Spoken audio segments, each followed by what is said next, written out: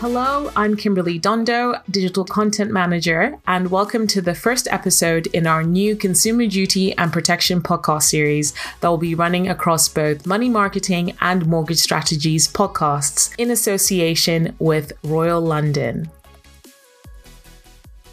Hello there, it's Amanda Newman Smith from Money Marketing, and today I'm joined by the team from Royal London. We're going to be discussing the consumer duty. I'm sure our readers have all got some views on that, or maybe not. Let's introduce the team. Can everyone sort of say who they are, please? Okay, so I'm Shelley Reid. I'm Senior Intermediary Development and Technical Manager here at Royal London. And generally, myself and Gregor, we travel the country talking to advisors about all things protection. Yeah, absolutely. So hi, everyone. I am Gregor. I'm the second part of this double act. I am one of Royal London's Intermediary Protection Development and Technical Managers. And again, as Shelley said, really responsible for helping try and engage advisors on a lot of interesting and hopefully thought-provoking topics to try and drive protection up on the agenda. And of course, as we're looking at today, is all about the new consumer duty, which is a real hot topic for the two of us at the moment. Great, thank you. Lovely to meet you guys. I'm going to start by saying I know you've done some research and it found that some advisors didn't really understand, didn't know about the consumer duty. I think off the top of my head, it was almost 1 in 5. Correct me if I'm wrong. But just wondering, just briefly, could you sort of tell us what the consumer duty is in a little summary of what it is? Yeah, of course. So I think obviously the one thing to point out is that at the time of our recording today, we're still awaiting the final decision as to what this new consumer duty is going to look and feel like. Everything that we're going to be really basing our conversations on, and everything we have really been basing our conversations on up to now have been around the results from the consultation paper. But I guess in a nutshell, what this new consumer duty is it's a look from the regulator at a way of trying to, in their eyes, see a higher level of consumer protection in the retail financial markets. I think it's probably no surprise that this has happened. There's been a lot of discussion on this over the last few years, and there's been a few suggestions that this might be in the way over the last few years. But again, the principle of it is about setting a higher standard of care and expectations beyond the current principles for business.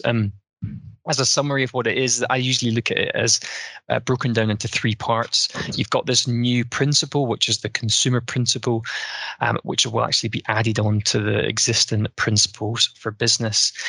You've got 3 cross-cutting rules. Now, these are really designed to help set a sort of level expectation across the industry for how firms should behave in order to achieve that new principle. And then underneath these 3 cross-cutting rules, there are essentially 4 outcomes, and again, they're really designed to help set this understanding for how do we achieve this new principle in practice. But it is ultimately all about trying to drive good customer outcomes, and as I trying to set a real high standard of care beyond what's currently within the principles for business. Thank you. Sorry, Shelley, am I? Yeah, sorry. The only thing I was going to ask, I think it's arguably the biggest overhaul of regulatory approach since, back in 2013 with RDR. And for me, the big thing is it's a shift from rules-based regulatory approach to more based on outcomes. And it's a really clear step up from TCF that we're currently used to. That's interesting you said it, because I was looking at the paper only yesterday. Obviously, I know that it is the consultation paper, not the final document. But it was interesting for me because a lot of this stuff, you could argue it, you can sort of trace it back to things like treating customers fairly and the FCA'S more recent work on vulnerability. So do you think that's partly why some advisors probably think they don't really need to do a lot about this? Because, as you say, it is going above and beyond what we've already got. But do you think that maybe some advisors are not seeing it like that? Yeah, I think one of the overriding things is the FCA wants advisors to put themselves in customers' shoes, when communicating and talking and advising.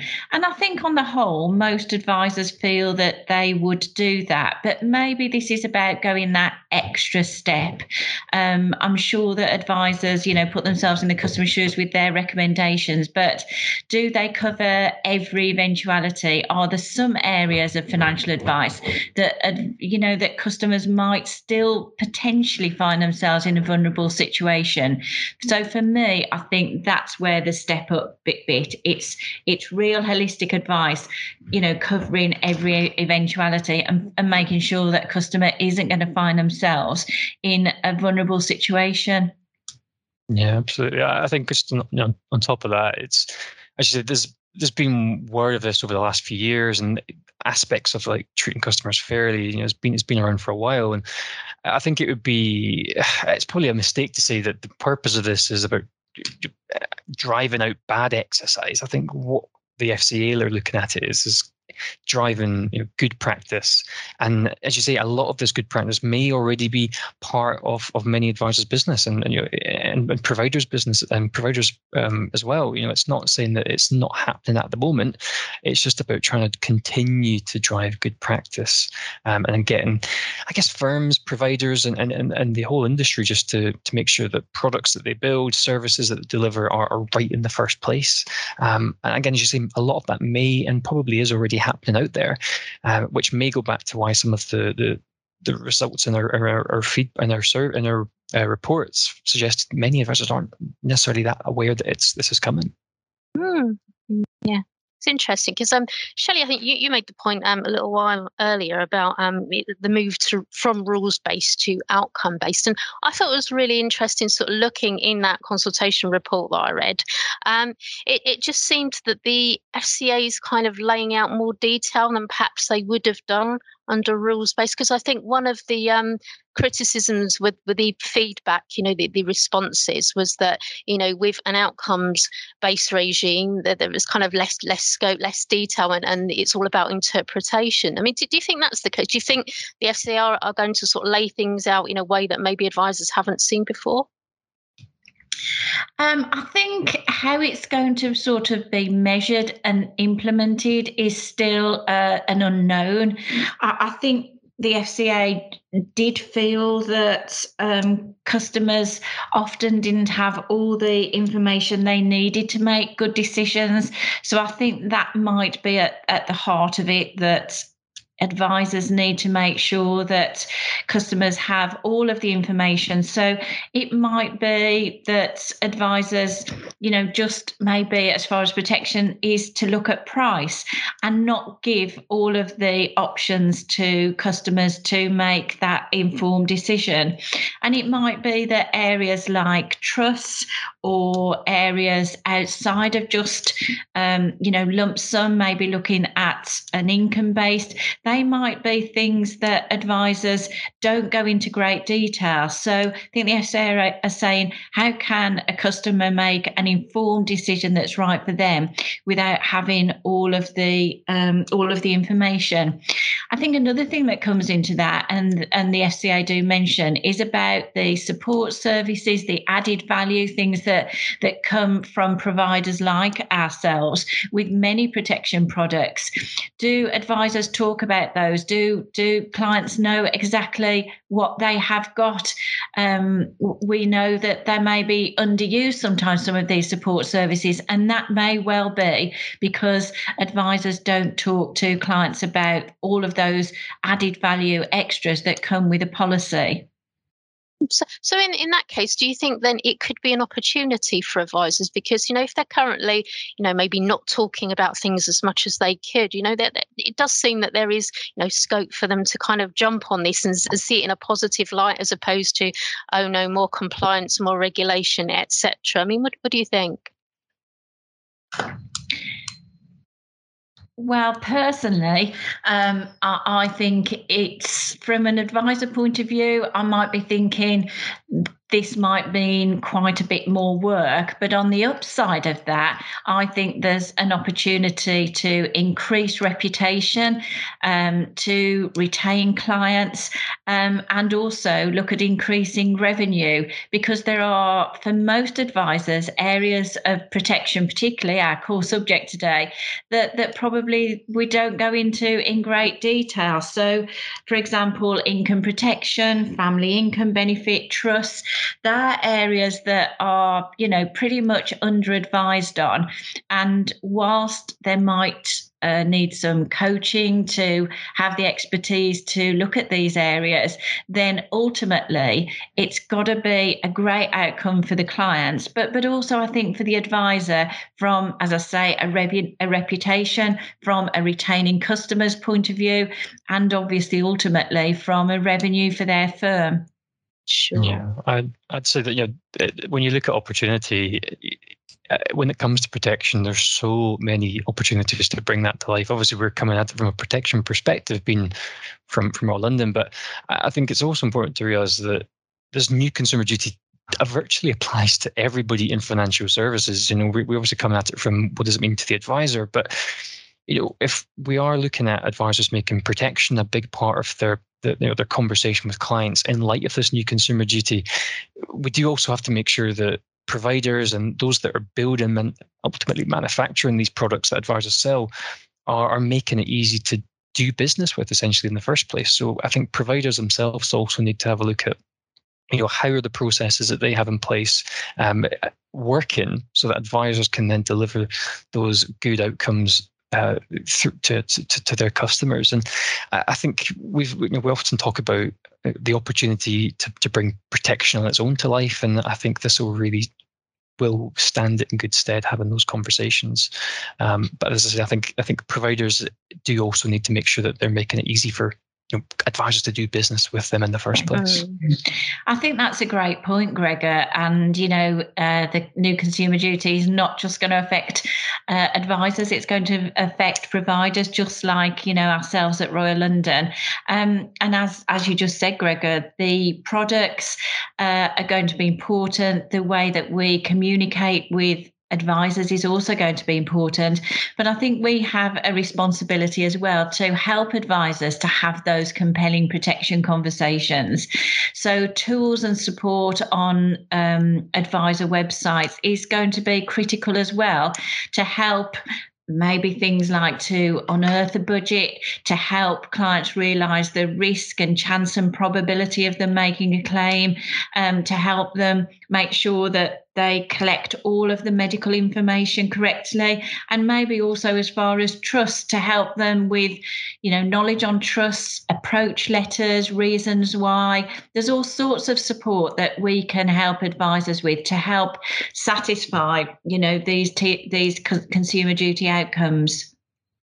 That's an interesting point as well, because I was thinking, a lot of advisors, maybe, not all advisors, but some advisors do start off on their careers in protection advice, that is maybe because there's been less regulation and whatnot. So, for them, what should companies be doing to support them in terms of, the advice firms and also providers as well? Do they need a little bit more than maybe an experienced advisor who's, been and seen lots of other pieces of regulation come through their doors? Any thoughts on that? Yeah, I want to just go back to the research that you mentioned we produced, because that kind of was brought to life within there. So one of the things that we asked in the Royal London research was, do you expect to make any changes to your business in light of the new consumer duty? What type of support do you expect to receive? Where would you actually look towards receiving support? And a significant number of the respondents would say that they would look towards their network or product providers for support. And I think that goes, that says a lot in its own. If advisors are looking towards providers for support on this huge shift in the industry, then I think it really needs to be considered as to what type of support are they getting. I know Shelley alluded to a lot of the various supports and products and how they're helping. But yeah, I do think some of the initial support providers probably should be looking at are making sure that systems that they have in place for interacting with advisors, features, if it's making sure that the advisor can actually deal quite well and quite easily with the provider in the first place. I think that would go a long way. Shelley, I don't know if you've got any additional points on that. I think the only thing I'd say is that although we don't know exactly how it's going to be documented, we do know that senior account managers within a firm will be accountable to make sure that consumer duty happens. So I think one of the roles that they might play is exactly as you said, Amanda, those inexperienced advisors who maybe are at the start of their career, whether it's mentoring them, shadowing them, even role play type things will be imperative really to make sure that they are comfortable and confident in having that protection conversation around maybe not just cheap and cheerful mortgage protection. So from a firm point of view, I think a mentoring type system is going to be critical. And, as we've just said, both myself and Gregor over the last few minutes, the things that we as providers can do, could, I think, be invaluable going forward. It's not just about product related things and, the types of things we have and kit conditions and how we look at added value services. I think we can also be really, really effective in helping advisors just start that protection conversation, to know how to talk to clients about the risks that they face. And as I say, some tools and that to help substantiate that and bring it all to life. So do you think then that more advisors will speak to clients about protection? Because I think that is one of the grumbles, isn't it? It has been for years that, not every advisor will talk to a client about protection. There are other things to talk to advisors, to clients, about rather than, protection. And that's kind of been the attitude. But, will that change? Because this consumer duty will kind of force that through. I'm a firm believer that I would like that to be a big change that we'll see. Shelley and we spend most of our life trying to help advisors put protection on the agenda. And it's, there are many clear reasons why advisors don't. Time, the fear that clients just don't want to buy into it. Clients maybe don't see the value in it themselves. So I think, again, that comes down to providers, as I've already said, making sure that there's support and tools and functionalities out there that can help advisors help the client see the value in protection. And one of the big talking points, I think, throughout the industry over the last couple of years is being signposting the need for protection. And when I talk about signposting, I usually use it on in the spotlight of write it, refer it, don't ignore it. When we're talking protection, it's about making sure clients have that ability to receive money on the table when the worst happens. If that conversation never happens and the client faces an unexpected life event, how will they cope? What outcomes are they likely going to see in that situation? So if we're not having the conversation ourselves, that's absolutely fine. As I said, time is a big, big issue for all of us. And, the advisors that we speak to, time is such an important entity. And if we don't have time to talk protection, we get that.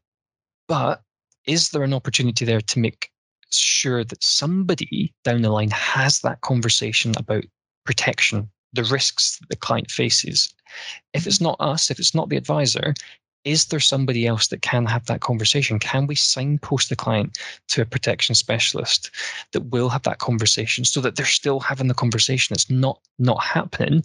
It's just not necessarily happening with that particular advisor. And then, as I said, that's not necessarily a criticism, because signposting, thinking about the benefits of it, it lets that advisor focus on their specialism. They might not be specialists in protection. It could be wealth advisors. We could be talking, various different specialities. If they're not comfortable writing protection, that's there's no criticism in that. But I think making sure that that conversation, that important conversation, happens with somebody down the line is a real consideration. I think that's what I'd like to see this new consumer duty driving, is a greater sense of signposting that need elsewhere if we're not having it ourselves. And actually, I think from a sales perspective, the alternative to signposting, of course, is to have that conversation yourself. And I think what this new consumer duty might do is, firstly, yes, drive some awareness into the importance of signposting elsewhere, but it might help some advisors see actually there's a real opportunity, going back to what you mentioned earlier about opportunities, to have this conversation yourself, maybe not lose the control over that customer relationship, and then hopefully grow that relationship ourselves. So yeah, answering that question, I do hope this new consumer duty is going to drive protection conversations a lot more. Yeah, I couldn't agree more. I think signposting is one of the critical things. For me, I think not having that protection conversation is really just not an option any longer. And many firms that I've spoken to have really decided to sort of, take a step back and sort of have a helicopter view over their firm, particularly if it's a multi-advisor firm, and just have a little look under the bonnet and see exactly what is going on within their company. It's not to bash anyone at all, but I think they need to look at advisors and see, which advisors are taking those steps to have real in-depth, robust protection conversations. And maybe they within a firm could be the protection experts. I think one of the things that Consumer Duty might do is, we'll have to see, but I think it might make people specialise in certain areas. So again, I see quite a lot of firms, particularly mortgage firms, who are considering taking on a protection expert to pick up all of those protection needs from their mortgage advisor colleagues. And I think, as in all areas, if you become an expert in that field, then, you're very professional. You can provide the very best outcome for a client. So it could be that if you're not, looking at protection all day, every day, then, you might get a little bit rusty on, which providers are great for different areas. So a protection expert will know which providers are good for a complex medical situation, which providers are good for, complicated family medical history, or maybe if someone has a dangerous job or a hazardous pursuit, someone who's an expert in protection will know exactly who to go to. And that's going to save time and inconvenience, and a lot of work for the advisor, who maybe isn't doing that every single day. So it might be that we see protection experts coming up in firms. And as Gregor said, if you're a smaller firm and protection isn't something that you want to do for whatever reason, time, resource, expertise again, then I think it's really critical to consider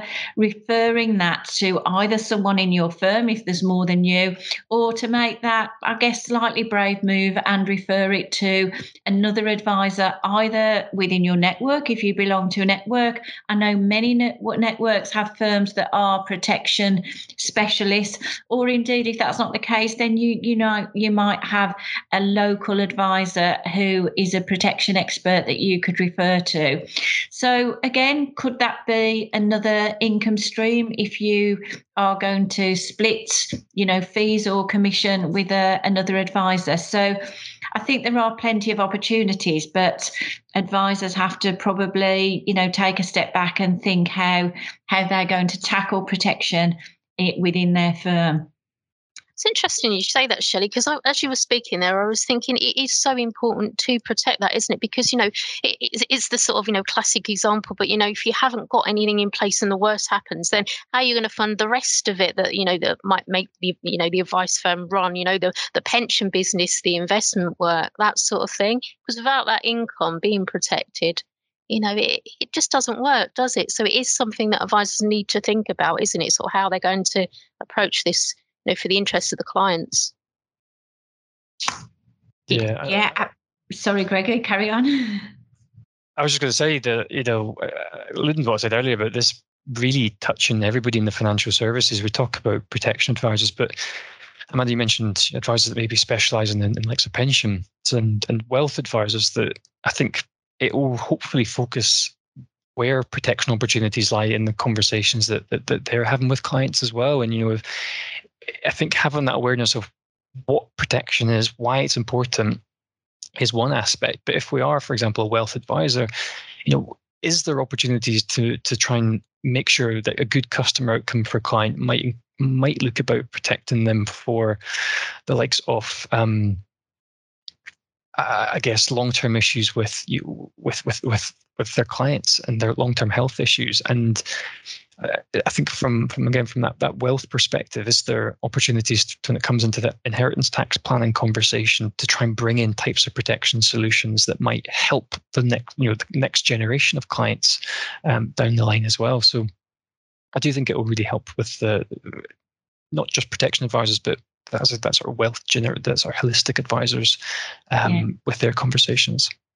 I agree entirely, and I think might be making a sweeping generalisation here, but I think a lot of wealth advisors will maybe talk to clients about what happens if they die prematurely, but I don't know that they go that extra step to talk about what happens if they get a critical illness, or indeed what happens if they get maybe a little less poorly, but still need to take a significant time off work. That potentially can, as you said, Amanda, it can affect all of their other financial planning if suddenly that income stops for a little while or for longer term.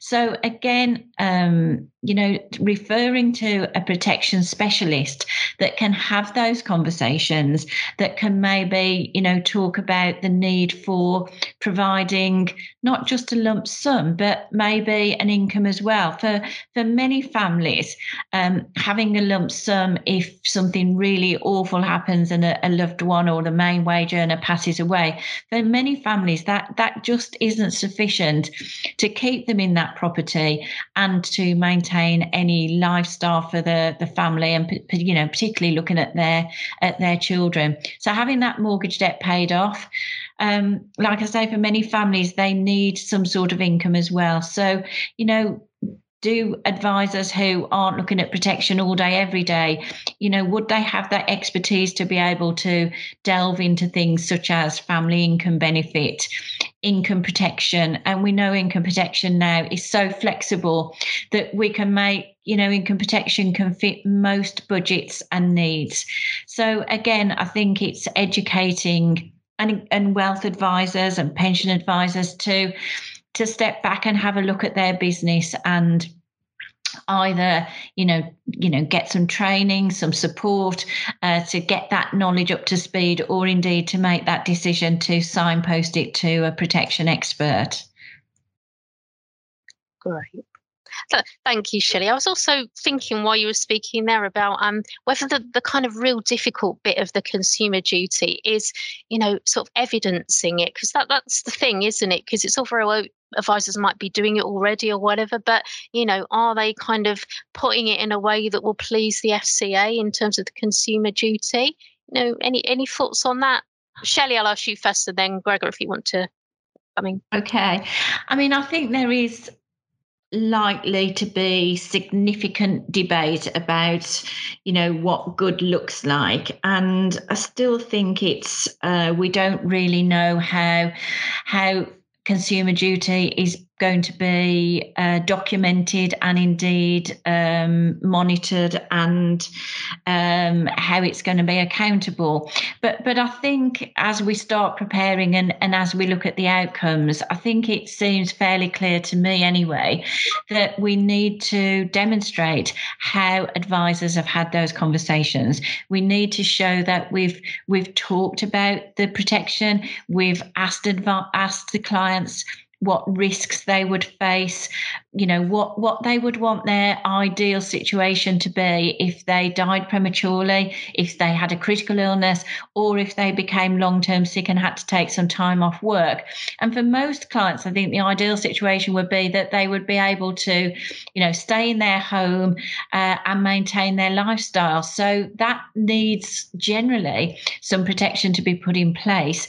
And, we need advisors to show that they've had those conversations.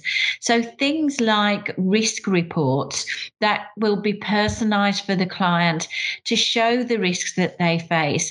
I think something like that, uploaded to the client file to show that not only have advisors had the conversation, but they've also prepared, a personalised report detailing to the client the risks that they face. Yeah, I think that's a spot on suggestion, really. I think actually having that tangible report, that tangible document that advisors can obviously share with clients, but obviously store themselves, will go a long way to help the documentation question and evidence in this new consumer duty. And obviously, we're still talking about this as a consultation paper in terms of what is evidence and this is going to look like is still very much up in the air. But within the consultation paper, and I'm sure everybody listening will have read the 243 plus pages and the initial 50 odd pages of report. Within there are draft guidance, and there's some case studies that do suggest what good and bad and poor practice does look like. And there are some guidelines in there as well, which can help sort of, I think, clarify some degree the type of evidence the FCA might be looking for. And I think the other thing is the FCA have made it quite clear that they are going to be harnessing the use of data, and we do live in a heavily data-driven world at the moment. I think there will be a lot of requirements for firms to try and make sure that they understand the data they have access to, the data they produce, and I think again that will go hopefully a long way to try and help them with evidence in this new consumer duty. And there was talk previously about the FCA consultant on the likes of, I think it was a new private right of action for where breaches in this new consumer duty principle occurs. I know that's still ongoing and under consultation. And obviously what that would intend to do is give individuals, I guess, a course of action to make a like a claim for damages caused by breaching the principle. But I know that's still ongoing. There is a lot of uncertainty around what evidence in the new consumer duty will really look like. But I think making sure that we've got an understanding of the data and the MI we deal with, it will be a huge step forward. And of course, providers as well, given access to the likes of these risk reports. And some of the actual hard copy sales aids, sales support documents, I think will also be a really good visual and physical way of evidence and good outcomes for clients. Can I just pick up on something that you said there, Gregor, that I think data is going to be imperative here. For someone who's a firm principal, a senior account manager within a firm, or indeed responsible for clients, I think that data will be really, really important. So they can look at exactly what's happening within their company. And as I said, as far as training and development advisors is concerned, to monitor exactly what's happening, and if if there is an advisor that's struggling, then data will show that maybe there's no protection sales happening, or there's just live cover happening, and we, along with other providers, can provide coaching and help to have those conversations outside of just maybe basic mortgage protection. Great. I also want to address a piece of your research which talked about the business areas that advisors expect to review or change. And I thought it was interesting, the top three processes that help to shape client recommendations, advisor to client communications, and advisor to client service. It seems to me that everything was kind of, interlinked with those. I mean, how do you think advice firms will go about kind of unpicking sort of where they're at and where they need to be? I mean, this might be a question for another episode, but just thought I'd chuck it out there. Where do you start with this as an advice firm? I mean, for me personally, I think one of the big things that comes out of that is reviews. That I think again, it's not an option any longer to set up a protection policy and then it's not looked at again until maybe something happens to someone or they move house. Or I think reviews are going to be really critical. So we often talk about at Royal London about setting up a dentist type approach to forthcoming appointments. We're all used to, when we leave a dentist, having that next annual appointment booked in. And I think as advisors, we need to try to do that a lot more. Within 12 months of someone's life, an awful lot can happen that would mean that protection needs to change. So, someone could have moved house, someone could be in the rental sector and have moved to a bigger property. They could have had a new job, a promotion at work.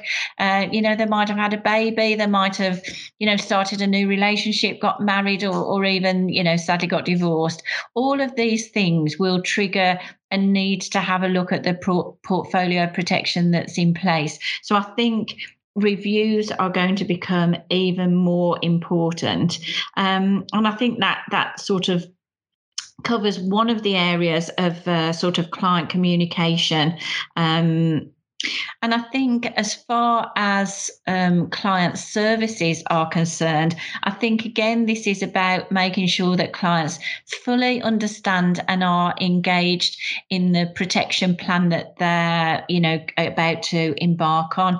They understand that the added value services that might come, it might be fracture cover, it might be a hospitalisation payment if sadly they're in hospital for a period of time. It might be that, very current at the moment, someone in their immediate family might need some mental health support, all sorts of things that quite often are accessible through a protection policy. But, we're very reliant on advisors having these communications and letting clients know what they have. I think the section of the report that you're talking about, Amanda, also said that not many advisors expect to review the suitability of past product recommendations. I think that came in at less than 20%.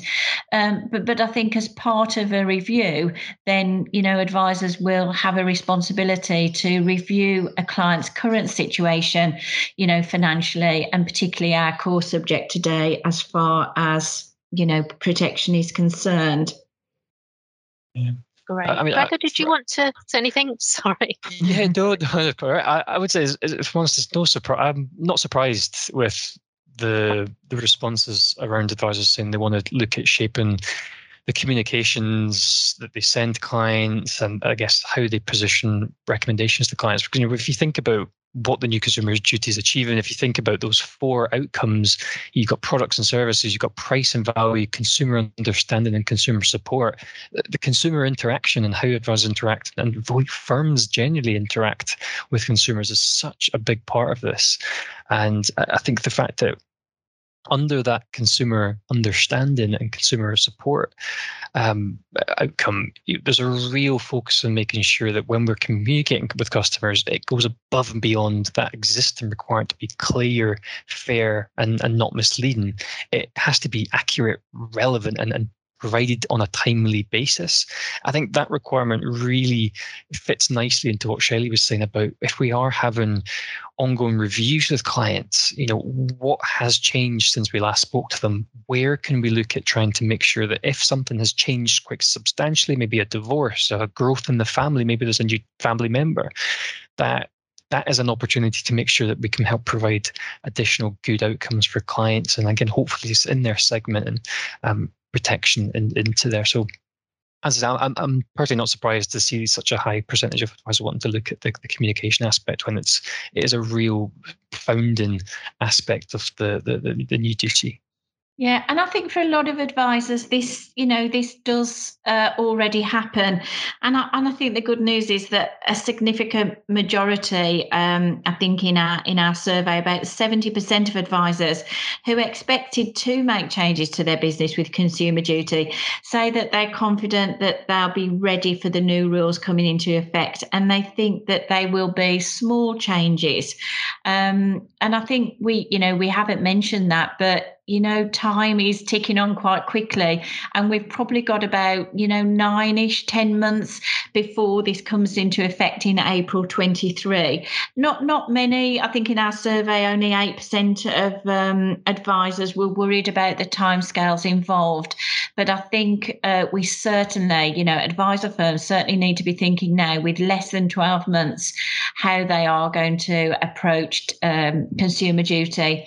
And as I say, we as all providers will be delighted to help with any coaching or knowledge or expertise training. That's brilliant to know. Thank you for that. Closing remarks, really. Just wanted to know if there's anything else that you would like to say that we haven't covered. Anything before I let you get on your way.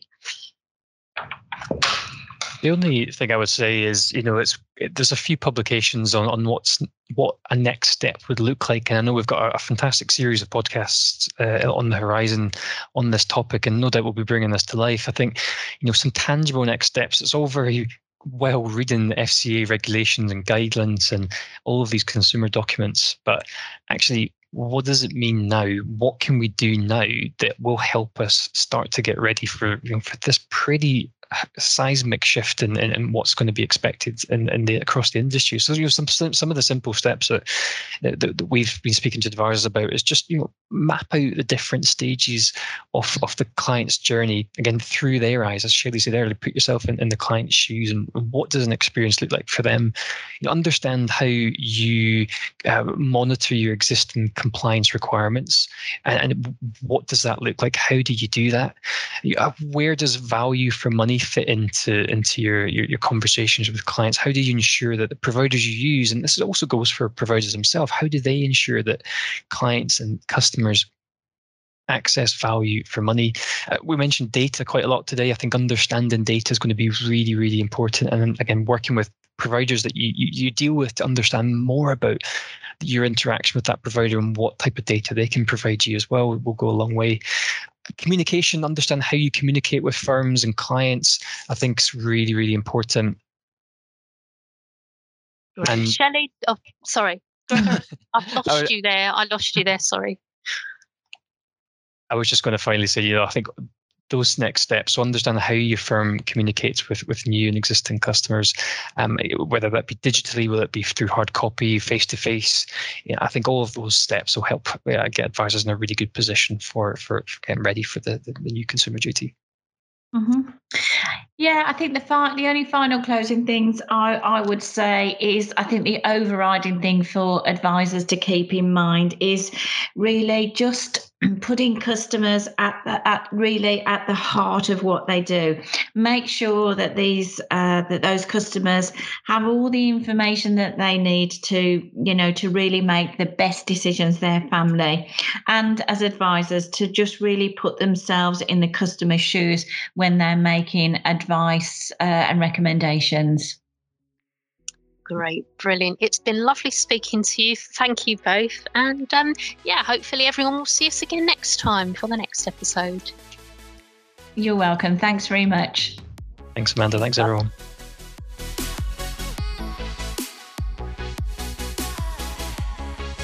In the next episode, we'll further explore how advisors can get ready for the changes and what providers can do to help them fulfill their responsibilities. And if you want to read Royal London's research report, Counting Down to the Consumer Duty, or get tools and resources to support your protection conversations, visit advisor.royallondon.com/building resilience. See you next time.